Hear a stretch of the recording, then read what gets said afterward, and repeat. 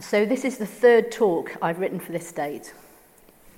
And I've been trying hard to arrive at something useful and meaningful, while everything changes all around us and within us. I'm sure I'm not alone in turning on the radio with a twisty, anxious trepidation. Like when you're climbing to the top of a roller coaster, if you really, really hate roller coasters. So we're in Alice in Wonderland territory now. That bit where Alice is speaking to the Queen, and Alice says, "There's no use trying. One can't believe impossible things." "I dare say you haven't had much practice," says the Queen. "When I was your age, I always did it for half an hour a day. Why, sometimes I've believed as many as 6 impossible things before breakfast." And we're all getting that practice now. I'll be honest, I'm finding it very hard. Like other humans, I love certainty. We tend to cling to routine, from which, perhaps occasionally, and with a fair bit of preparation, we can launch ourselves into the great unknown. And now this has all flipped. We're living in a vast unknown, looking for something to rely on, looking for stepping stones that might help us navigate a quicksand. So we're supposed to be focusing these talks during Lent on an aspect of Jesus. I put my carefully prepared Jesus the Carpenter talk to one side quite a while ago. A talk on the joys of woodwork didn't seem particularly appropriate. I'll get back to that in the quieter times that will come. So instead, I started thinking about Jesus as a man who had a habit of withdrawing, who sought solitude, and many times according to the writers of the Gospels. There's that most well-known moment that Owen read to us when Jesus goes into the desert for 40 days, the same length as Lent. This time comes just after he's been baptized and before he begins his ministry. So Jesus is alone in the desert. He's self-isolated, if you like, and he's fasting before he faces temptation at the hands of Satan, however you might imagine that character. And there are many other times when Jesus chooses to be on his own. Mark writes about him getting up very early in the morning to go off alone to pray. And Matthew says that Jesus went off by boat to a solitary place when he heard that John the Baptist had been killed. The disciple John describes Jesus walking from Galilee to Jerusalem intentionally alone, and that's about 5 or 6 days walking on his own. So Jesus didn't mind his own company. And some people are more like Jesus than others. But for many, the idea of isolation is genuinely scary. We humans thrive on company, on laughs, conversations, gatherings. They fuel us, keep us going. And when we find ourselves alone for a prolonged period of time, it's deeply unsettling. Not what we're used to at all. And that isolation is now a reality for most of us.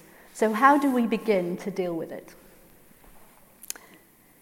Jane Francis is a geologist and the director of the British Antarctic Survey. And she was asked recently about how she coped with isolation. She talked about what it was like to be with maybe only one other person for weeks at a time. She mentioned being stuck in a tent in a blizzard for 10 days. And she described zoning out, looking after herself. There's no point in panicking or getting frustrated, she said. I sleep. I listen to music. I take massive, thick books with me, the ones you can never get into in normal life. But isolated, with a storm outside, you can get into the world of the book. You realize how normally you're bombarded with sounds, with smells and colours. But living a simpler life, you come to know that usually you have so many things around you that you don't need. And after 3 days, my whole world shrinks. You can survive without much stuff around you.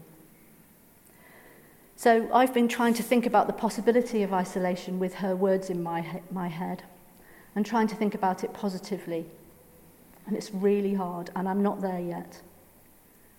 My own difficulty has helped me understand my dad, though, because we're quite similar. So he's 84 and very gregarious and understandably hates the idea of living without any company. So I've started talking to him several times a day, and texting him frequently.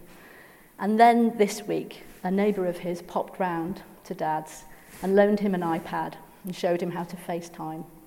And Dad called me, and I don't think he has ever looked so happy to see me. It was a miracle to him, and also to me. Jesus seems to use his times of solitude to get stronger, to pray, spend time talking to his Heavenly Father, to make plans, to prepare for what he knows is in front of him. There's a point to his withdrawal. He's intentional. One time he spends the night alone on a mountain. Then he comes down and selects his 12 closest disciples and names them as having special work to do. I wonder how we will come out of the other end of these periods of isolation. What will our plans be? How will we be changed and the society we're part of? How can we ensure it's for the better? I know I'm getting ahead of myself. Because my response to what's going on varies from hour to hour. But I have that persistent low-level anxiety which can swoop into a full-on mix of jittery panic with an infusion of despair, depending on who said what to me recently. I'm trying hard to wean myself off this and to get to some sort of equilibrium where calm usefulness is a default setting. I'll be honest, it's hard. So what's helping? Well, I love that poem Swifts by R.S. Thomas that Sophie read. I've shut the mind on fools, the phone's frenzy is over.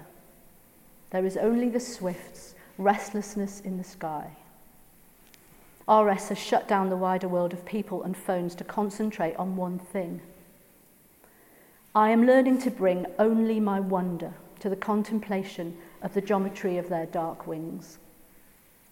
So that's one thing I hope for, that I'll learn how to be less distracted, how to focus down and concentrate and make time for wonder. And it's harder to find something to wonder at in the city. There's no big sky, no sea, no mountain to contemplate.